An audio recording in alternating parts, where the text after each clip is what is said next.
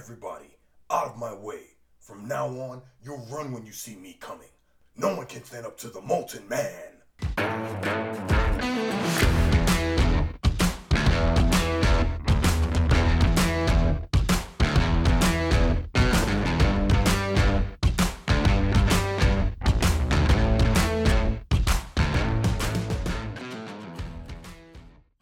Welcome back and welcome to Season 2, Episode 3 of Me and My Friend Pete, another Donuts and Dimes production, the podcast that explores all things The Amazing Spider-Man.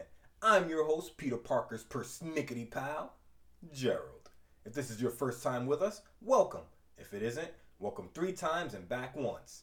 This week, we're running through The Amazing Spider-Man number 28, The Menace of the Molten Man. It's graduation season for the kids of Midtown High, but that don't change the fact that we got action. A return of Spencer Smythe and his Spider Slayer, a return of Spidey in his non-shrinking costume, a return of knockdown drag-out slugfest as the Golden Liability goes one-on-one with the Golden Man. It's the first appearance of the life-sized Oscar statue made motion, the 24-karat man with the golden glove hands. The Golden God! The one and only Molten Man. And we've got me, we've got you, we've got, no further ado, we've got The Amazing Spider-Man number 28, The Menace of the Molten Man. I am the Golden God of this place! Okay, we get it. Me and my best friend Pete, old adventures, new critiques. He spins webs, I spin yarns. Kinda kooky, be forewarned. Look out, it's me and my friend Pete. The cover. This is one of the most beautiful Spider-Man covers I've ever seen. I first saw this cover in Jim Hanley's universe and remember just staring at it with my mouth open. I was like 16, 17, and it just caught me. We see The Amazing Spider-Man in Spidey New Roman, shade white, with red shading his name. The webs behind the Amazing Spider-Man are a bright neon green. Beneath his name, off-center to the left, is a red banner. Cloaked in darkness, Spidey faces the mystifying menace of the Molten Man. And the Molten Man is written in goldenrod yellow. Beneath this, in a pitch black negative space, we see the Molten Man, and he is jacked. Lats bulging, biceps bulging, forearms bulging. The dude's got thunder thighs. His calf muscles are about the size of an elephant's. He's 6'5", he's 225 pounds, and he is covered from his crew cut to his toes in golden, sparkling skin. He's lumbering towards our hero, Spidey, who, arms wide, has his back to us, his right arm raised above his head, his left out at his side. The normally blue of his costume is black, blending with the negative space, so all we can really see are the red lines of his costume. On his arms, hands, boots, and belt, the large spider on his back, and the white of his left eye of his mask. It is beautiful to look at. Steve Ditko is doing the big W, as always. Beneath all this gorgeousness, we get a SJB blue caption box letting us know it's the end of an era. Also in this landmark issue, you won't want to miss Peter Parker's graduation. My people, it's the last issue of the Wonder Years. Let's get into it. The credits. The credits on this one give us poetry in caption box. Written and edited with loving care by Stan Lee. Plotted and drawn with talent rare by Steve Ditko. Lettered and bordered with a vacant stare by Sam Rosen. So yes, this is another S&S production. Page 1 opens to the sign of the spider next to the title of this issue. The Menace of the Molten Man. Written in a white and goldenrod, the letters looking like they're melting metal from the bottom. A red glowing orb is superimposed on the bottom half of the N in the word molten, and it's blasting a white aura that's surrounding a golden man who's standing stage left from head to foot in a suit. All of it gold. I'm guessing this is the 24-karat kid, the Molten Man.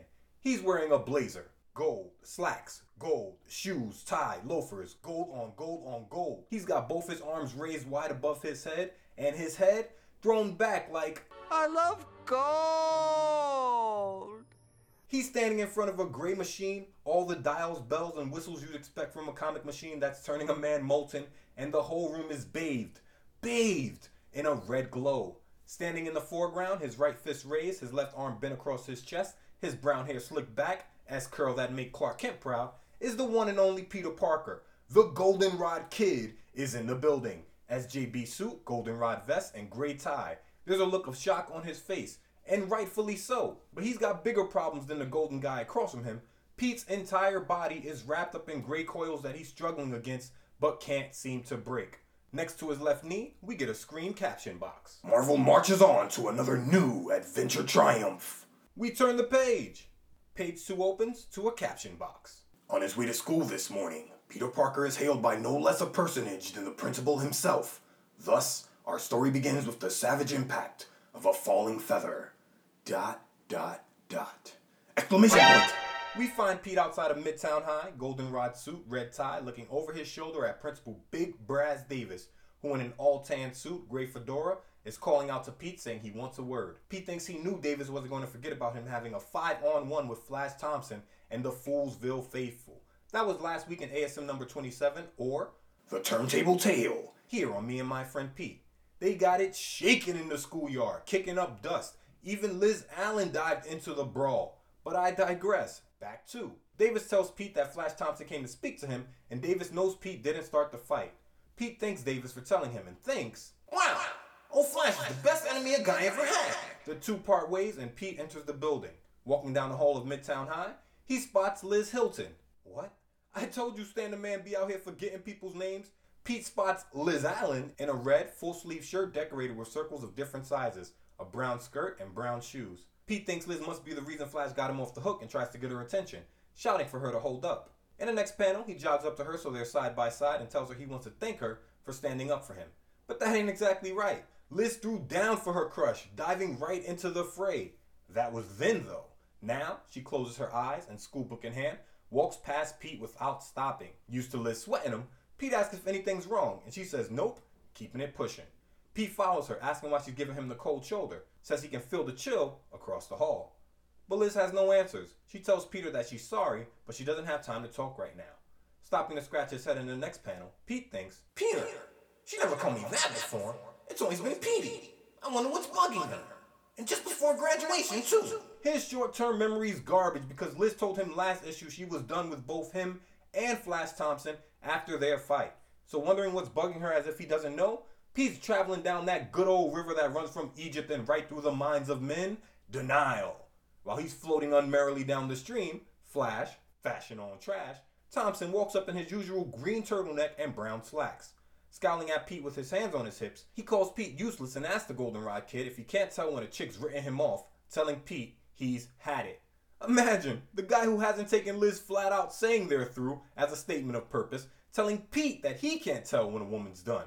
He's sitting right next to the Goldenrod Kid, oar in hand, floating down, denial. Pete insults Flash, calling him Dear Abby before remembering he owes Flash thanks for telling Big Braz Davis the truth. So in the final panel, Pete cans the insults and gets serious. By the way, Big Mouth, I appreciate you squaring things with Principal Davis for me. Flash, jerking his thumb at himself, replies that he didn't do it for him. No meatball takes the rap for Flash Thompson. Man called my man's a meatball and showed once again that he has all the makings of a stand-up guy when he's not being a sit-down jerk. He wants to make sure that everybody knows he started the fight. Nobody's ever going to say Peter Parker rushed him for nothing. I respect it. 3 opens with Flash telling Pete he still hopes the kid is tossed, and if Pete doesn't leave Liz alone, he'll do it himself. The Foolsville Commandant has put on his big boy pants today. Pete replies that he sees why Flash is so popular. He has a gentle nature and sunny disposition. A few hours later, ... Pete sitting in history class, the only kid composed and in his seat as the others cheer around him. Their history teacher has just given the senior class the rest of the day off to go get their caps, their gowns, and anything else they need for graduation. Pete's like, that's cool, but he's got a different uniform to get. A one amazing spider suit. By hook or crook?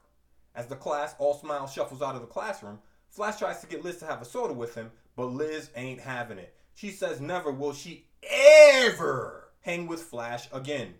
Pete, throwing his blazer on, is all smiles, glad that he's not the only one Liz is mad at. Before breaking into a sprint, thinking he doesn't have time to worry about why Liz is upset, because he has a plan he needs to put into motion. It's such a random moment to break into a sprint, but Pete's about as random as they come to the kids of Midtown High, so I imagine this isn't weird for them. Look, the Widow Parker is sprinting for no reason again. I imagine that's what they're saying. Later, at the home of Spencer Smythe, inventor extraordinary, whom you met in Spider-Man number 25, remember? That's The Kavorka Chronicles. Pete's outside of Smythe's home, a white rectangular box under his left arm and a container wrapped in white cloth in his left hand. He rings the doorbell of the house thinking about the events of ASM number 25, how he beat the original Spider Slayer but was forced to leave his costume behind to do it. Smythe, thin white guy, reddish brown hair combed back, opens the door in a white lab smock. Pete asks if the scientist remembers him. Smythe says, "Of course I do. You got me paid. You were the kid who convinced Jonah to use my robot to capture Spider-Man. What can I do for you?" Pete gets right to business. "The last time you used the robot, Spider-Man managed to win. I was wondering if you've made any improvements on it since then." Smythe says no, that he hasn't had the time because he's been busy working on a new project. He invites Pete in and we see Smythe's home is also his laboratory. His first name may be Spencer, but his middle surely is Dexter. On 4, they walk past Smythe's Mark I Spider Slayer robot, and its iron coils immediately shoot out, wrapping Pete up in its unbreakable tentacles. If you recall, the Spider Slayer was geared to anything with spider powers, and the first time it was turned on, Pete was immediately grabbed up in the Daily Bugle as well. So Smythe, watching in the background, is immediately suspicious because the first time he thought the robot malfunctioned, but he fixed it so it wouldn't do that again. He says, "As you know, the robot was created to relentlessly follow and capture Spider-Man, being attracted by anything that has to do with spiders." Pete, struggling against the coils, thinks he was afraid this would happen. As Smythe starts to put the pieces to the puzzle together, he points an accusing finger at Pete, still tangled up in the next panel. "What on earth? Why would it lunge at you? My robot would never act that way unless it sent something spidery nearby. Can it be that you?" But Pete says no, holding the jar wrapped in cloth out at Smythe. He tells the scientist that whatever's in the package is the reason the machine is reacting. He tells Smythe to shut off the machine, and he'll show the man what he's talking about. Smythe, his suspicion running high, shuts down the machine, but tells Pete not to try anything because he can reactivate it faster than the Goldenrod kid can make a move. Pete's like, relax, homie. Let me unwrap this package because you've clearly been reading way too much science fiction stories. In the next panel, he pulls the cloth from the jar, and we finally see what was inside. "Here, it's just a jar of spiders. I thought they might help you with your research." Smythe says of course that's what it was, that the mysterious Spider-Man couldn't possibly be a teenage boy. And Pete segues beautifully. He says, speaking of the wall crawler, he heard Smythe has the man's costume and asks if he can see it, that a photo of the most amazing costume would be a good feature for the Daily Bugle. Smythe tells him to knock himself out and points in the direction of the suit. As Pete walks over to it, the doorbell rings a second time, and Smythe, thinking it must be his assistant, and it's about damn time because he's a half hour late. Pete watches him walk away saying he'll be gone in a minute, that all he wants to do is have a look at the costume. As soon as Smythe's out of eyesight, Pete gets slippery. He pulls the rectangular box from beneath his arm and swaps out the shrunken suit he was forced to wear last issue for his hand-sewn classic, thinking it belongs to him anyway. And just like that, Pete's got that costume back. Making the swap, he heads towards the front door to open page 5, but walks right into a scene. The scene? A white slim guy with brown hair, slicked back, maroon suit, SJB tie, and tan Chelsea boots has just barged into Smythe's lab. He and Smythe get into it immediately. Smythe shouts that the guy, whoever he is, can't walk out on him now, that the money, the equipment, nay, the whole idea was his. The guy, shoving Smythe out of the way with his left hand, replies as gangster as it gets. "So what? We worked on it together, didn't we? I'm taking my share and selling it to the highest bidder, and you can't stop me." Translation? Man said he's cashing out. Smythe name drops, so we know this guy's name now. Raxton? Is that first or last? Don't matter, it's a name. Smythe tells Raxton that he never trusted the man, but this time he's gone too far. Raxton walks over to a table and grabs a large glass container filled with a goldenrod colored liquid. This liquid metal alloy, that's LMA, is worth a fortune, and he says he's done waiting for his cut of the pie before ordering Smythe to get out of his way. Smythe tries to appeal to Raxton in the next panel, saying the liquid metal alloy is untested, asking what happens if something goes wrong. He shouts, "Don't you understand?" But before he can say more, Raxton's had enough of the back and forth. Gripping the container in his left hand, he shouts that he understands. Smythe can stay here testing, but he, Raxton, is going to live off the fat of the land with his share before shouting, "I said get out of my way!" and leans into a right cross that lifts Smythe off his feet, sending the man crashing into a nearby control panel. Smythe's right arm hits the machinery so hard he activates 3 different switches. The whole room is cast in a red glow immediately as goldenrod rays begin spewing from different red devices plugged into the walls and ceiling of the room. Raxton tells Smythe if he wants more of a bruising, all he has to do is ask for it. All this going down and Pete standing in the background, he's watched this whole scene unfold. a shove, a theft of scientific materials, a whole right cross, and now he's deciding to get involved, thinking he can do it without giving away his spider powers. But Smythe's not soft, he's proven he can take a punch. Lunging towards Raxton, he slams the thief up against the wall, shouting that Raxton won't get away with this. Raxton shouts, "Oh no?"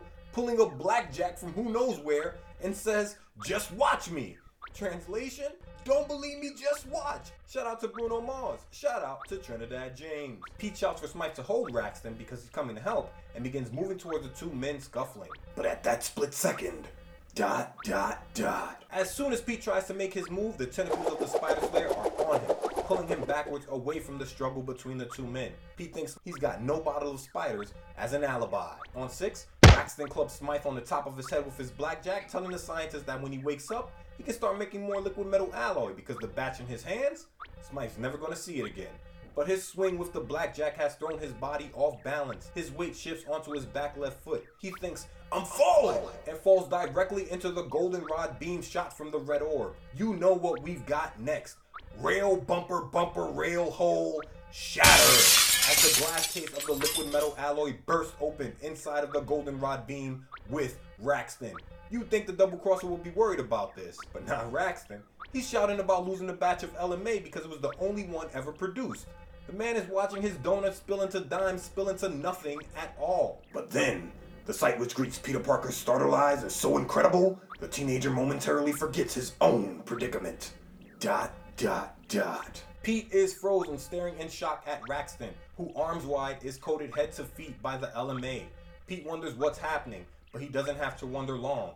In the next panel, much like Electro when he gained his powers, Raxton is staring at his hands in wonder. And I like to think a lot of human agency flows through our hands, and these villains, as soon as they're transformed, they have to look at them. A lot of human agency flows through our hands, and these villains, as soon as they're transformed, they stare at their hands in wonder. But if you recall, when Peter Parker was bitten by the spider way back in Amazing Fantasy number 15, he stared at his hand in pain.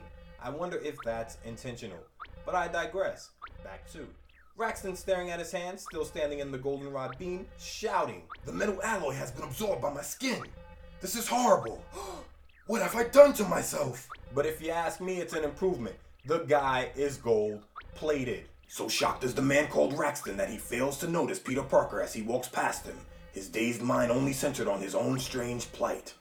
Exclamation point! Raxton walks out of the beam completely lost in thought, past Pete still tangled up in the coils. Raxton quotes Smythe saying the LMA was untested, and now he wonders how it will affect him. Smythe just told you this a page ago, Goldie. You hear what you want to hear. Shout out to Manana. In the final panel, as Raxton walks towards us, still staring at his hands, Pete in the background has his own troubles. I've got to forget Raxton and find a way to free myself before Smythe recovers. This time he'll be sure to guess who I really am. I have to point out that Raxton, his maroon suit, sky blue tie, and tan shoes are all unharmed. So getting science-y, I think this beam only affects organic matter. Back to Raxton shouts that he needs to leave, to go to a doctor or hospital if he still has time. This is a gorgeous panel. Pete struggling with the iron tentacles, Smythe is laying on the floor unconscious, his head turned away from us, and Raxton at the center, his skin golden. Ditko, Big W, you already know. On 7, Pete knows his Spidey strength won't get him out of the Spider Slayer coils, so he goes to play 2 of the Golden Liability Playbook. If this don't work, there's always the shooters, and pulls one from his pocket thinking this is his only hope.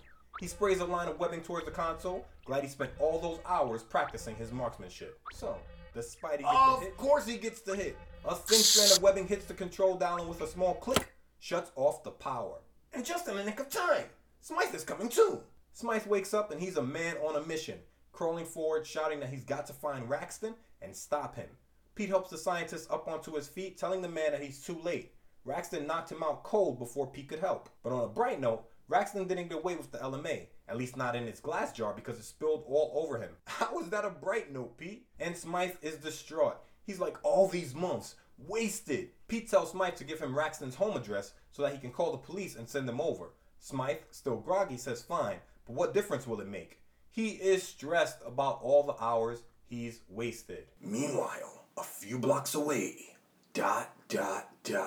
Raxton is admiring his new golden skin, standing in the middle of the street saying he doesn't feel any pain. And he's about to find out exactly how little pain he feels because a lavender Oldsmobile is racing towards him. its horn blaring, the driver as New York as you can get.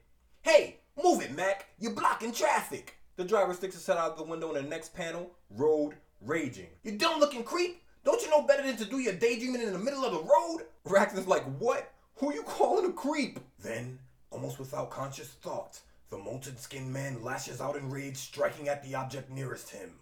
Dot, dot, dot. Exclamation point!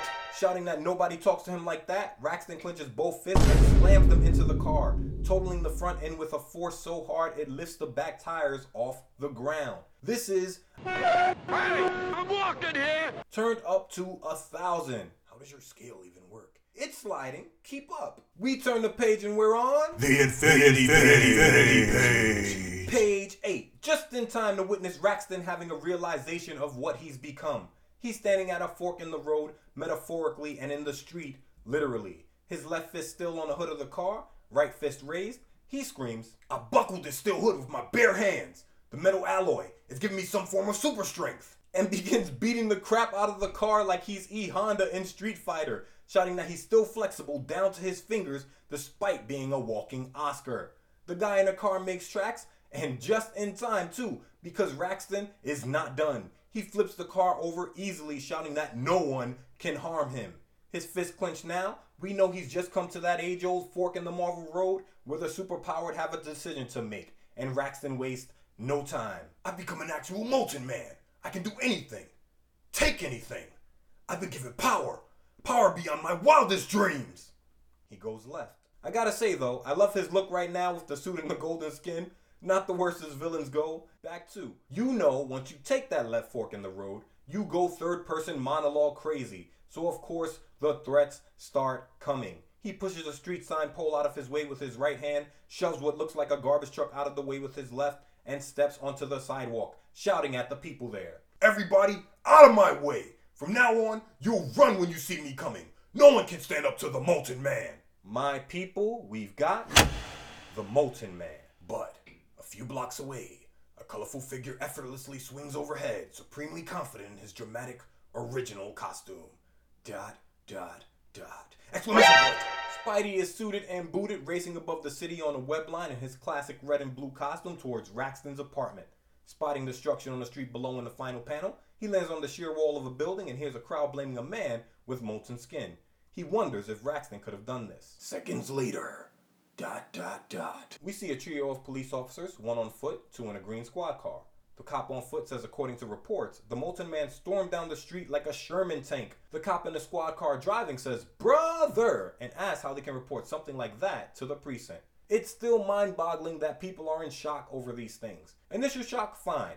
But in Spidey Comics alone, we've had a man with 6 mechanical arms, a man made of sand, a man who can fly in a green wingsuit, and on and on. I would think at this point, people would be like, now this, and go about getting their bagel and coffee. This is New York for upstairs sakes, but I digress. Back to.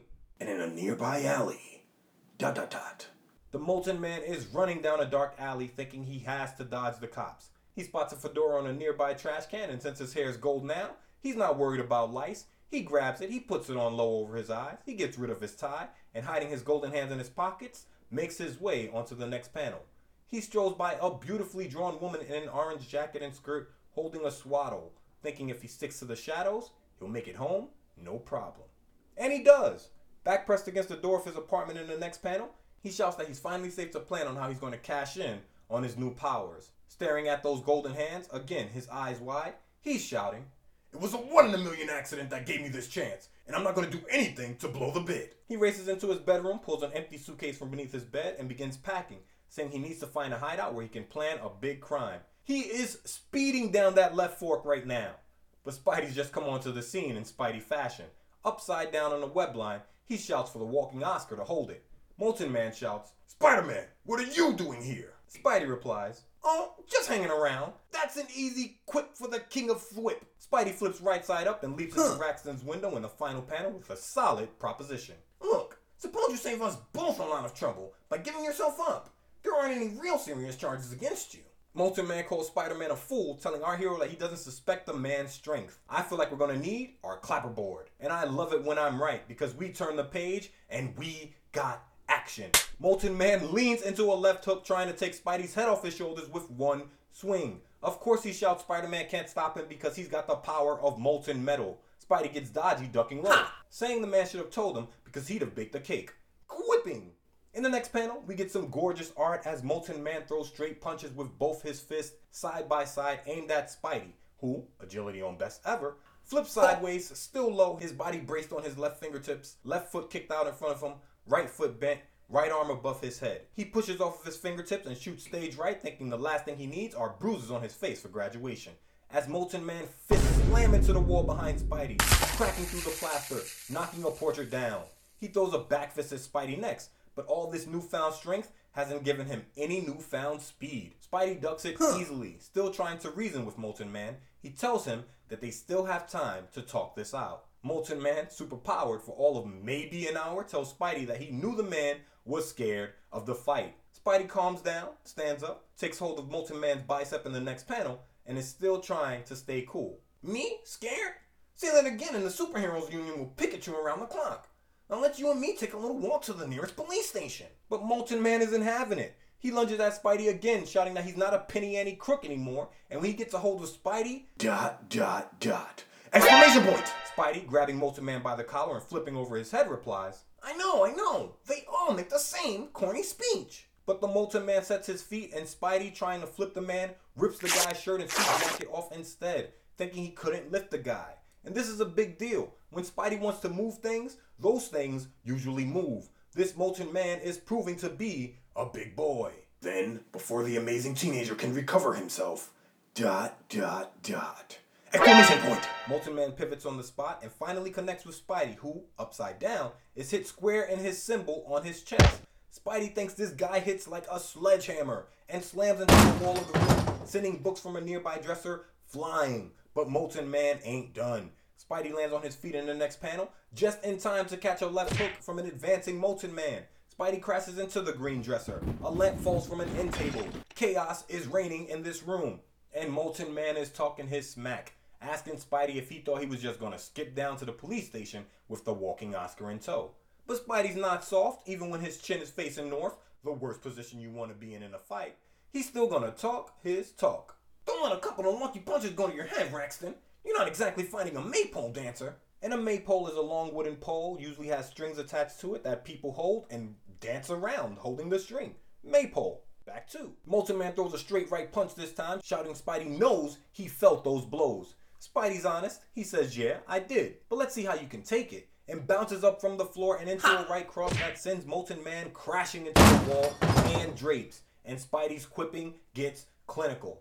I hope your Blue Cross is on paint up, Braxton, because I'm through kidding around with you. Not taking any chances, he presses his advantage, hitting the Molten Man with a Spidey uppercut. If you can, check out this uppercut. Spidey started this thing at his hip and ended the punch behind his head, and hits the Molten Man so hard, the guy's head snaps back and goes through the plaster of the wall. Spidey tells the guy he should be flattered, because this is a punch he usually saves for his big deal villains. In the final panel, Molten Man, skin glistening, is grinning. Spidey is shocked the man's still standing, but Molten Man isn't. He calls Spidey loudmouthed and swell-headed, so the usual, and says maybe Spidey's bitten off more than he can chew. Spidey thinks this guy's not just chomping his gums. Translation?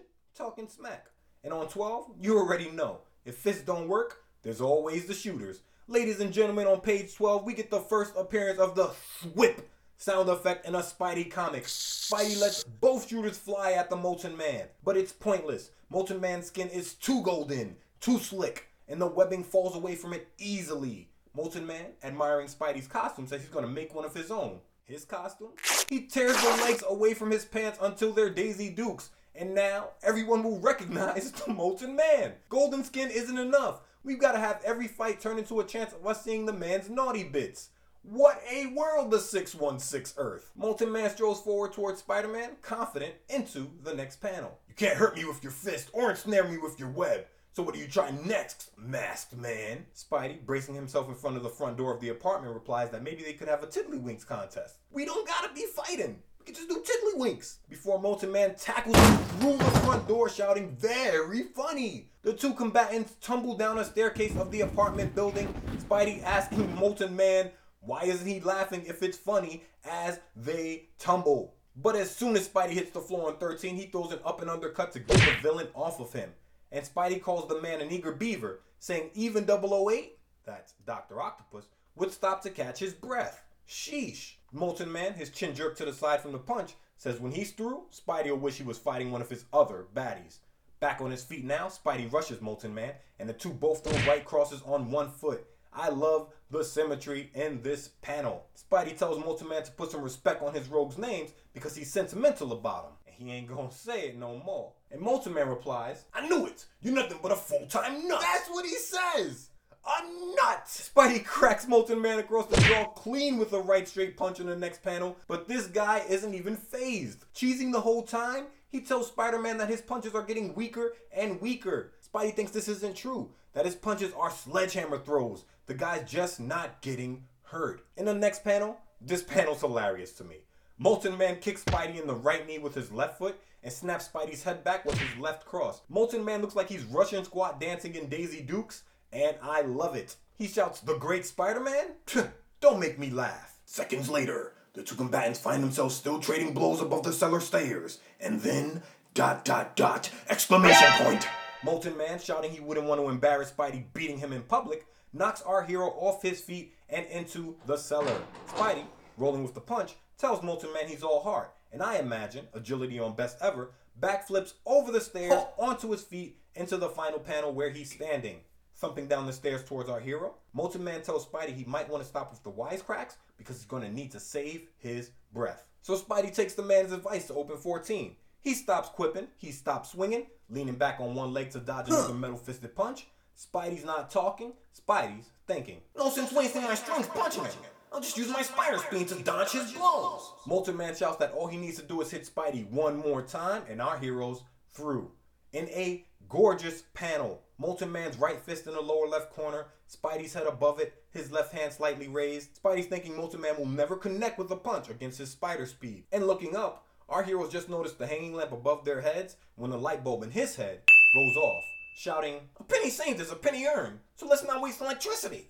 He grabs a container from a nearby shelf and hurls it towards the light. The room immediately goes black, and we get another gorgeous panel. Now, the Molten Man's shoulders and head glowing in the pitch black of the cellar. He reaches out towards Spider-Man, shouting that he can't see. Spidey, his spider sense ablaze, his head dominating stage left of the next panel, pitch black all around him, says what I'm thinking. Is that so? What a pity.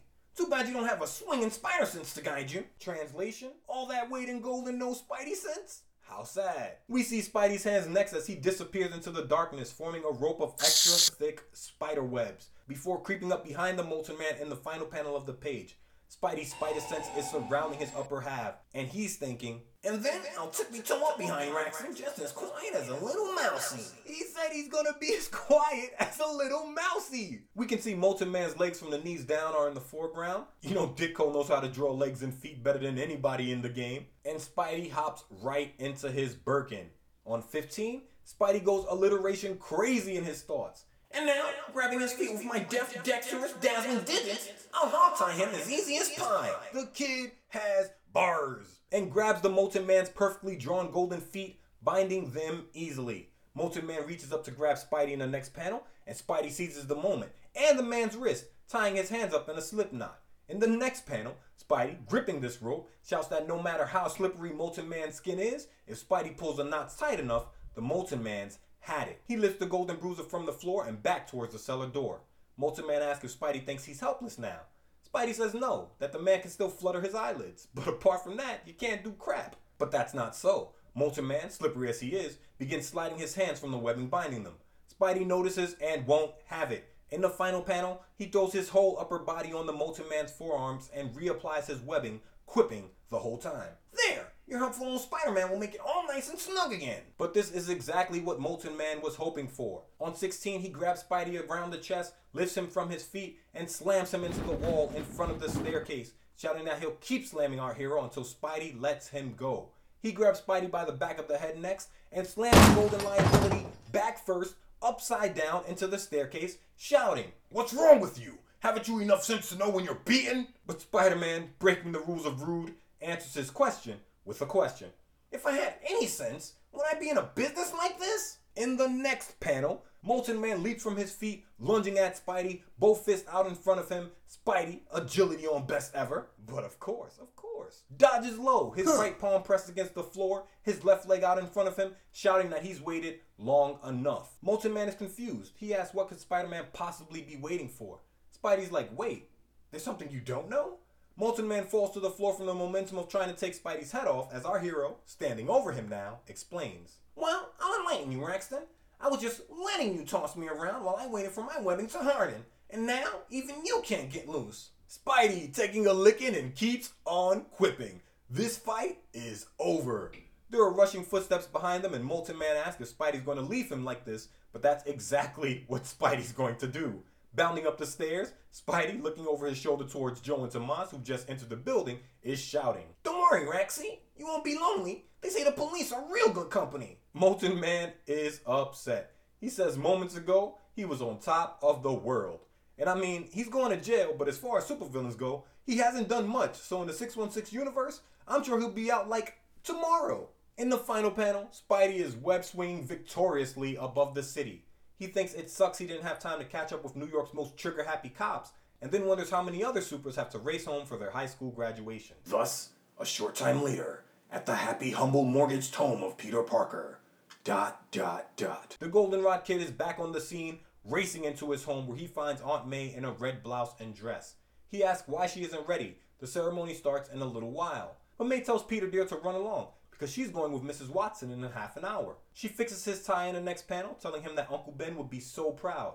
But we know she's proud too. She ends with, my little boy, graduating with honors. Pete, racing to change in the next panel, says if her little boy doesn't get moving, he'll miss the whole thing and tells her not to be late. May's like, to my own nephew's graduation?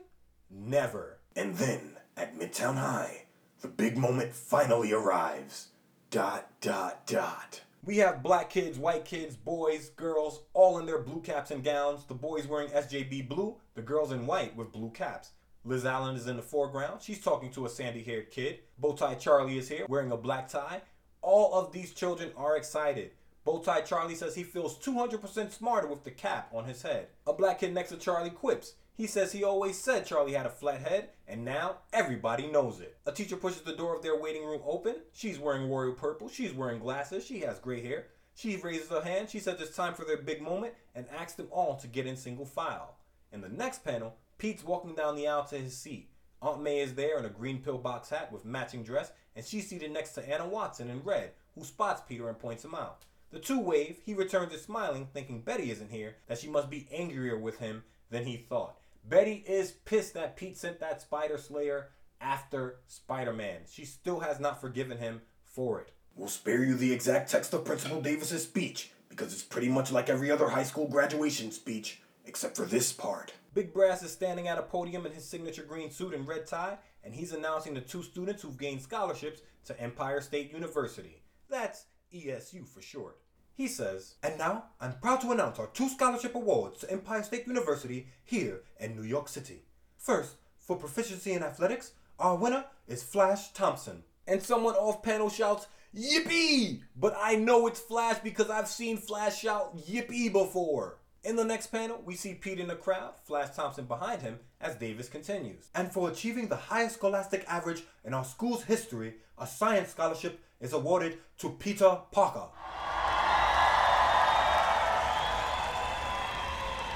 The highest GPA in Midtown High School history. That's my friend Pete. And he is in shock. He thinks, I did it!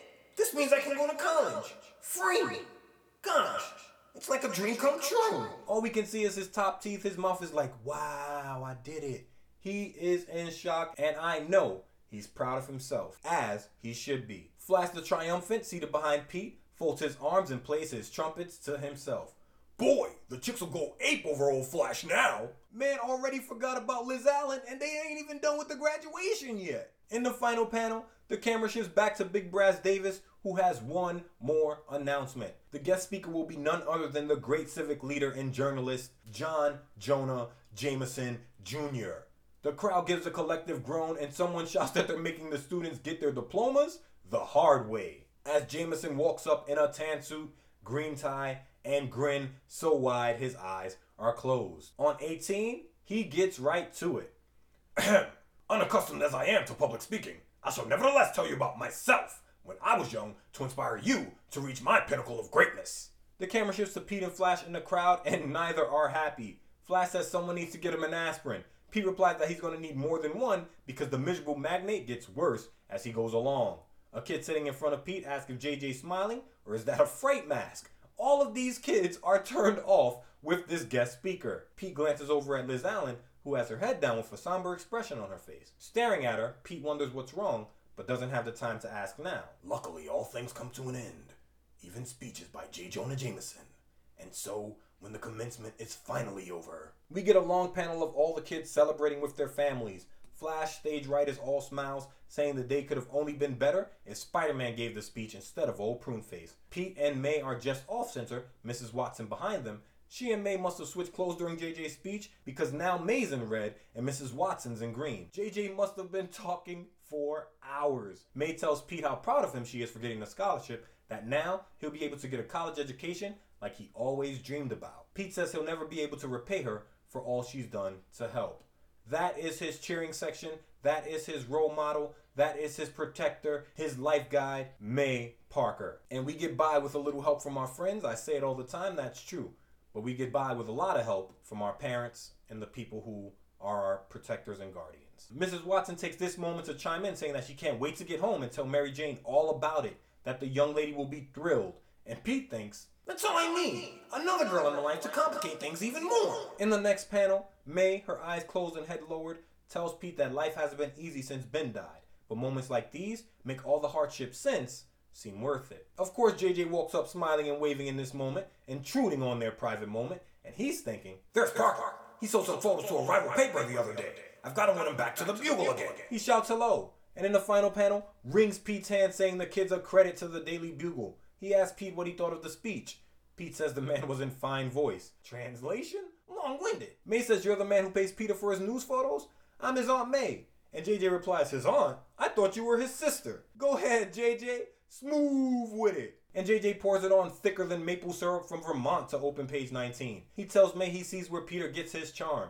May's like, why, Mr. Jameson? He says, please, call me JJ. Pete, thinking JJ is even more revolting when he tries to be nice, excuses himself because there's someone he needs to see. In the next panel, Pete finds Liz and touching her shoulder, says they've known each other for years, that he thought she liked him, and asks her why she's giving him the big freeze now. Liz says we may never see each other again, so I'll tell you.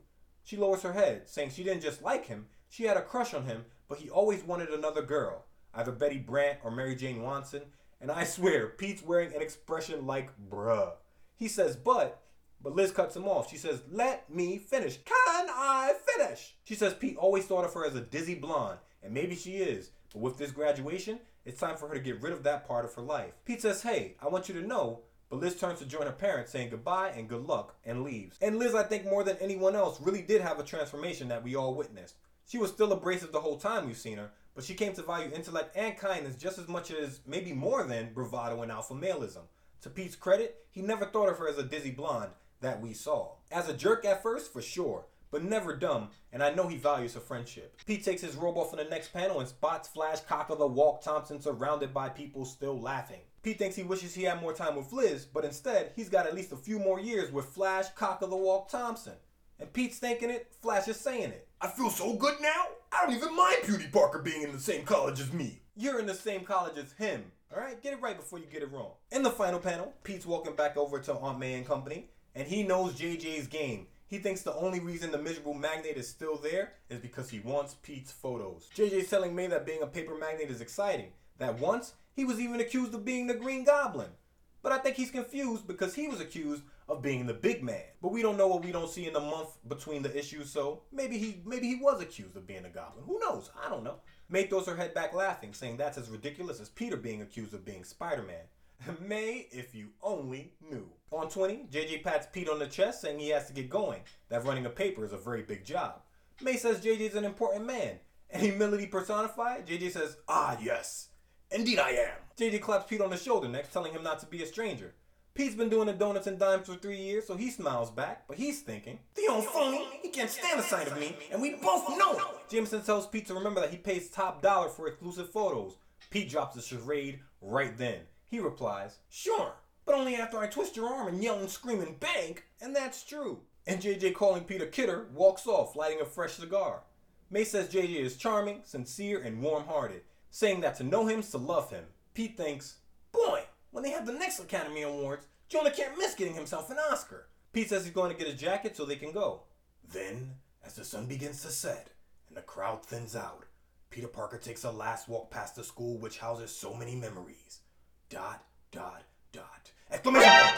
Pete wraps one arm around May in the next panel, the other around Mrs. Watson, and they walk off together, their backs to us, towards the limestone bricked Midtown High School for the last time. Beneath this, we get Spidey's face in silhouette in the background, Pete's head smiling. Beneath him, stage right is Liz Allen, her head bowed, and Flash Thompson stage left, his back to us with a fist clenched.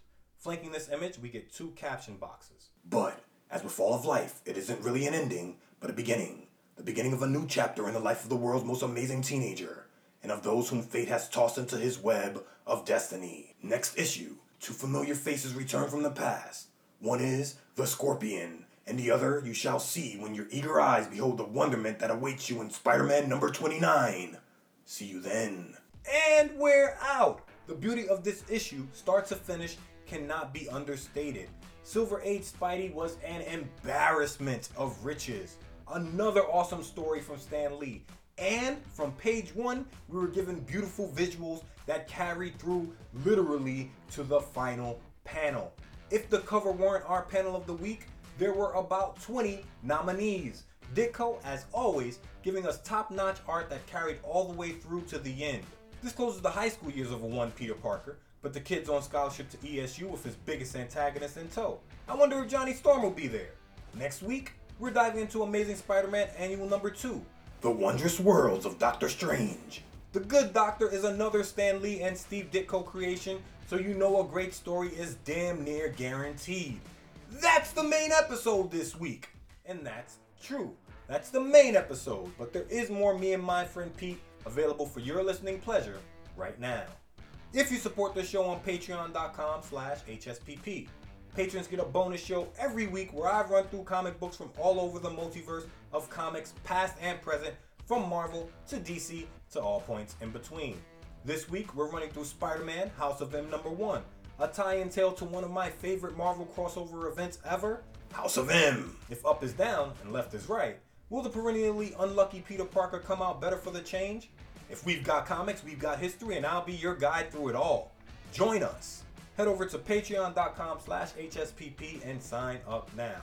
This podcast is completely listener supported, and your support keeps this crazy train on the tracks. I'm truly grateful you keep coming back, and more grateful you allow me to be the conductor. Thank you so much for listening, and as always, a special thanks to the home team, Parker's 11. Sign up now, vote on bonus episodes, make it 12, you won't regret it. You got questions? Send them to me and myfriendpete@gmail.com, and I'll go digging for the answers. Follow us on Instagram at MNMFP_podcast. All that said, that's all that said. Please like, please comment, please share, please take care, and please think of the world and be true to yourself. And remember, with great power, you know the rest. Make sure you're being responsible. I'm out of here.